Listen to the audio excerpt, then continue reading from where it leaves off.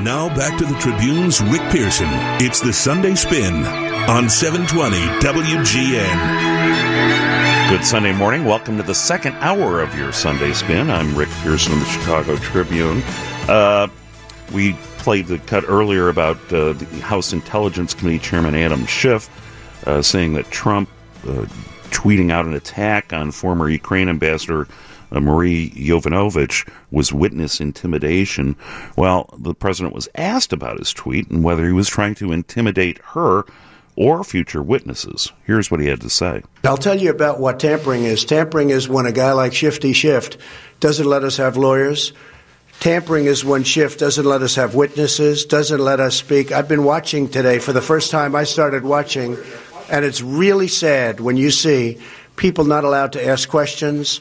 It's totally, nobody's ever had such horrible due process. There was no due process. And I think it's considered a joke all over Washington and all over the world. The Republicans are given no due process whatsoever. We're not allowed to do anything. It's a disgrace what's happening. But you know what? The American public understands it, and that's why the poll numbers are so good, and that's why other things are so good. I'm not exactly sure what poll numbers he's talking about, but the polls that I've been seeing have shown the public attitudes supporting impeachment steadily growing. We'll talk about impeachment, the process, and the politics with Michael Golden. He is president of Golden Mean Strategies, also author of the book Unlock Congress. Michael, it's always good to have you here in the studio. Especially when you bring donuts. That's right. A dozen donuts, assorted flavors, 18th floor of 303. I'd rather be nowhere else than Sunday morning. I appreciate it. So we had the public testimony of the former ambassador. We had, previous to that, opening the phase of the public inquiry. We had former acting Ukraine ambassador William Taylor, Deputy Assistant Secretary of State George Kane, two pretty solid witnesses here. But I thought it was the Yovanovitch testimony, and it's particularly that tweet from the president at the same time saying that, you know, she's been lousy at every job she's ever held. Look at Somalia. You know, I mean, easy place to repair. Yeah, always an easy place to fix. But it was the way that tweet, I thought, took Republicans off the ball game. And somebody had a clip, and I can't remember what it might have been Chuck Todd, of the Republican members of the Intelligence Committee, each in turn taking, before their questions, praising her service for the country. And it's kind of like, this is not what the Republican game plan was supposed to be. Yeah, you know what? It's funny when I was watching that. By the way, if anybody calls in, I have a challenge. He just said Shifty Schiff. For my money, the best two nicknames Trump's ever come up with are Shifty Schiff and Sloppy Steve for Steve Bannon. Okay, all right. Not Sleepy Joe? No. You don't like if Sleepy Joe? If somebody could beat one of those, I can't keep track of them all. I was trying to watch this as objectively as possible. And notwithstanding the facts and the testimony, you're asking more really about the tone after that tweet.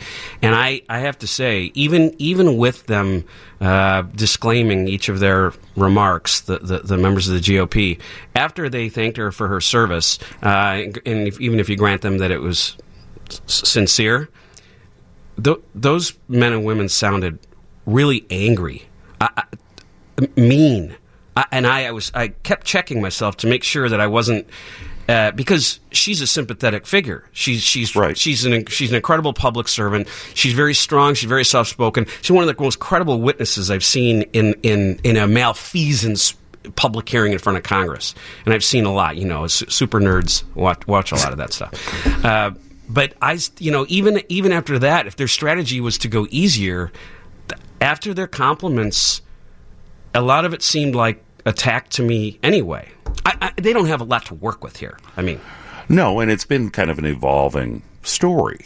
It's first there was no quid pro quo, and then you get to, well, yeah, but he said it, but that's done all the time, right. And then it's like, president gets to decide his own foreign strategy. Well, you know that, like, I think I sent you a few days ago, I'd written an article in the New York Daily, in his old hometown, I guess now, yes. New York Daily News, comparing what's going on to Goodfellas, that the movie, and this is how mob trials are built. They, from the outside in, they go up and up the chain, and people have to tell the truth for self-preservation. They don't want to go to jail. The 6 people that have been indicted and convicted under Trump, all 6 have been convicted of lying, of lying under oath. And as it gets closer and closer, and by the way, that's what you're seeing right now. Gordon Sondland, this ambassador, he testified once. He went back and revised his testimony. There's no other way to say it. He corrected his lies. Yeah. This whole refreshing memory thing. I mean, you can say that if you like, but he's not a. And now he's going to have to go back again because the more people that come and tell the truth about what's happened. And it reminded me, so I mentioned Goodfellas before. I told you for this morning I had a quote from my all-time favorite movie, All the President's Men. Hal Holbrook plays Deep Throat. He's in about 4 scenes, all in a dark garage, talking to Bob Woodward. And we didn't know it was Mark Felt. We didn't know it was Mark Felt, and Hal Holbrook is probably his most memorable role. 4 scenes, standing up in a suit in a darkened, and he says this to Woodward. He says at a certain point in the movie, quote, "Forget the myths that the media has created about the White House. The truth is, these are not very bright guys, and things got out of hand." And now they're talking about the break-in and the cover-up and everything. But the same thing applies. If you're an ambassador and you're holding up a cell phone in Ukraine at a table full of people in an unsecure line with the President of the United States asking you to investigate your political foes, I don't care if you're worth $60 million and how you made it. That's not a very smart thing to do.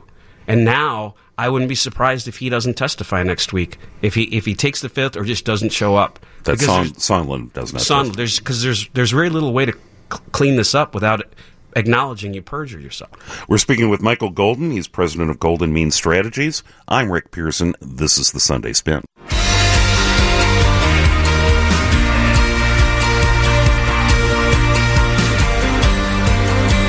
Welcome back to your Sunday Spin. I'm Rick Pearson of the Chicago Tribune here in the WGN Skyline studio, joined by Michael Golden, president of Golden Mean Strategies, author of Unlock Congress. We're talking a bit of a review of the first couple of days of the public phase of the impeachment hearing. And, you're quoting from Deep Throat from All the President's Men. And one of the other explanations that some Republicans have been offering up about the whole issue of Ukraine and military aid being held in exchange for investigations is that they're not that smart, that the White House isn't that smart, right? To organize, to try to organize and put that together.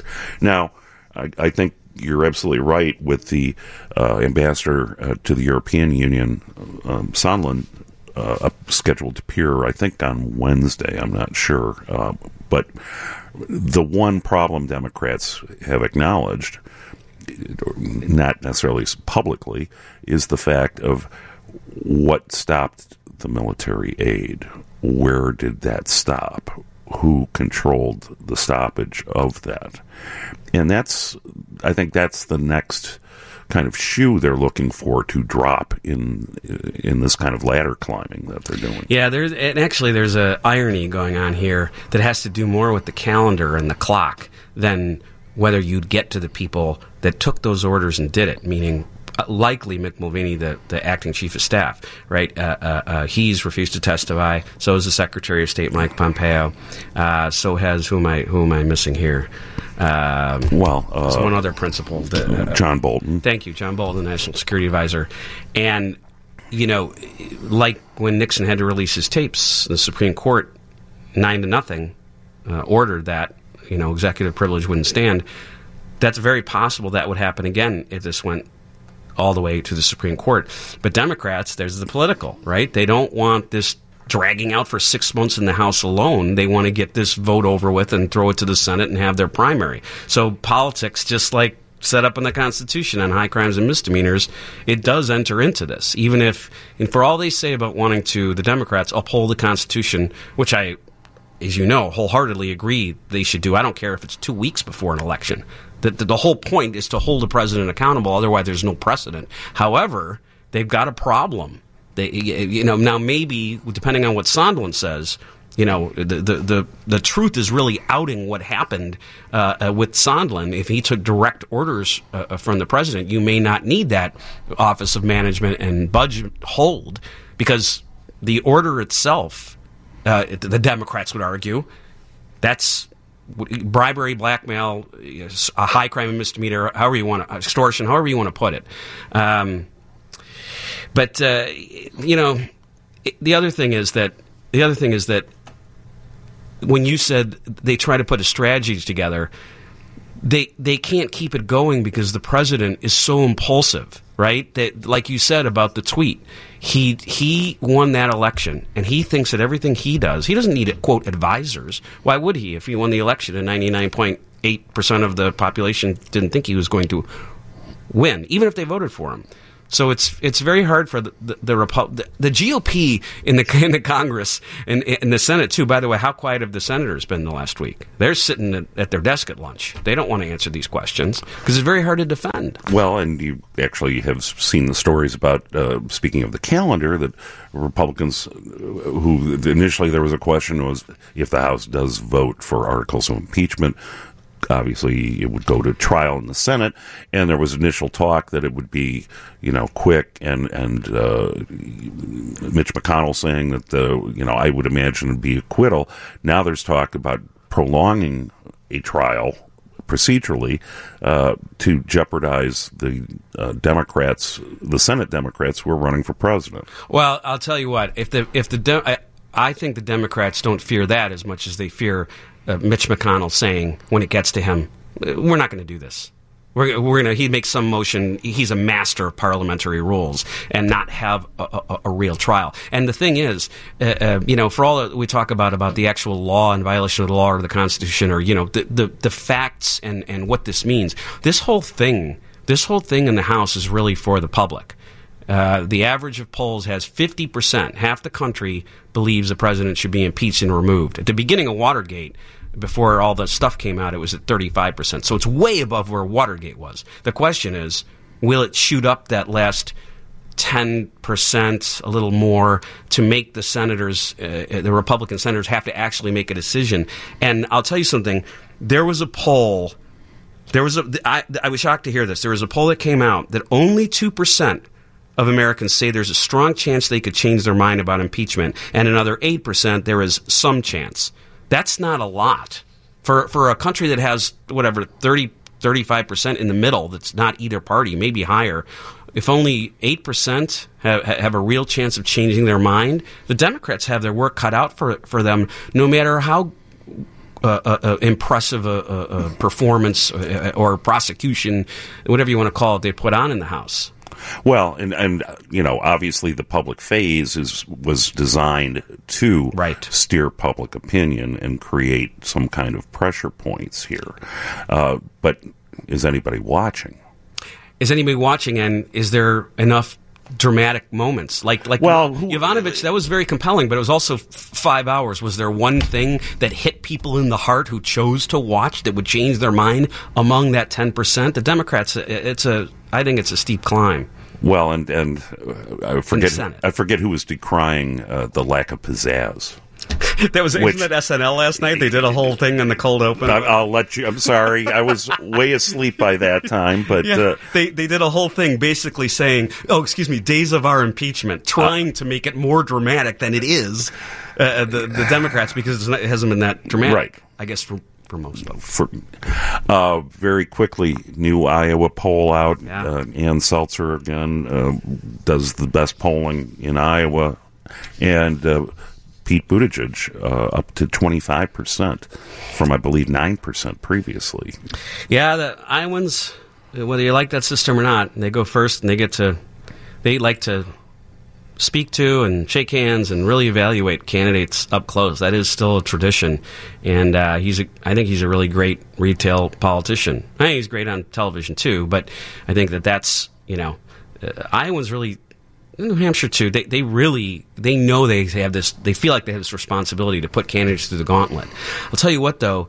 This is Sunday. Yesterday was the election, Saturday election in Louisiana, right? And now you have a Democratic governor who won there. A Democrat upset Matt Bevin in Kentucky.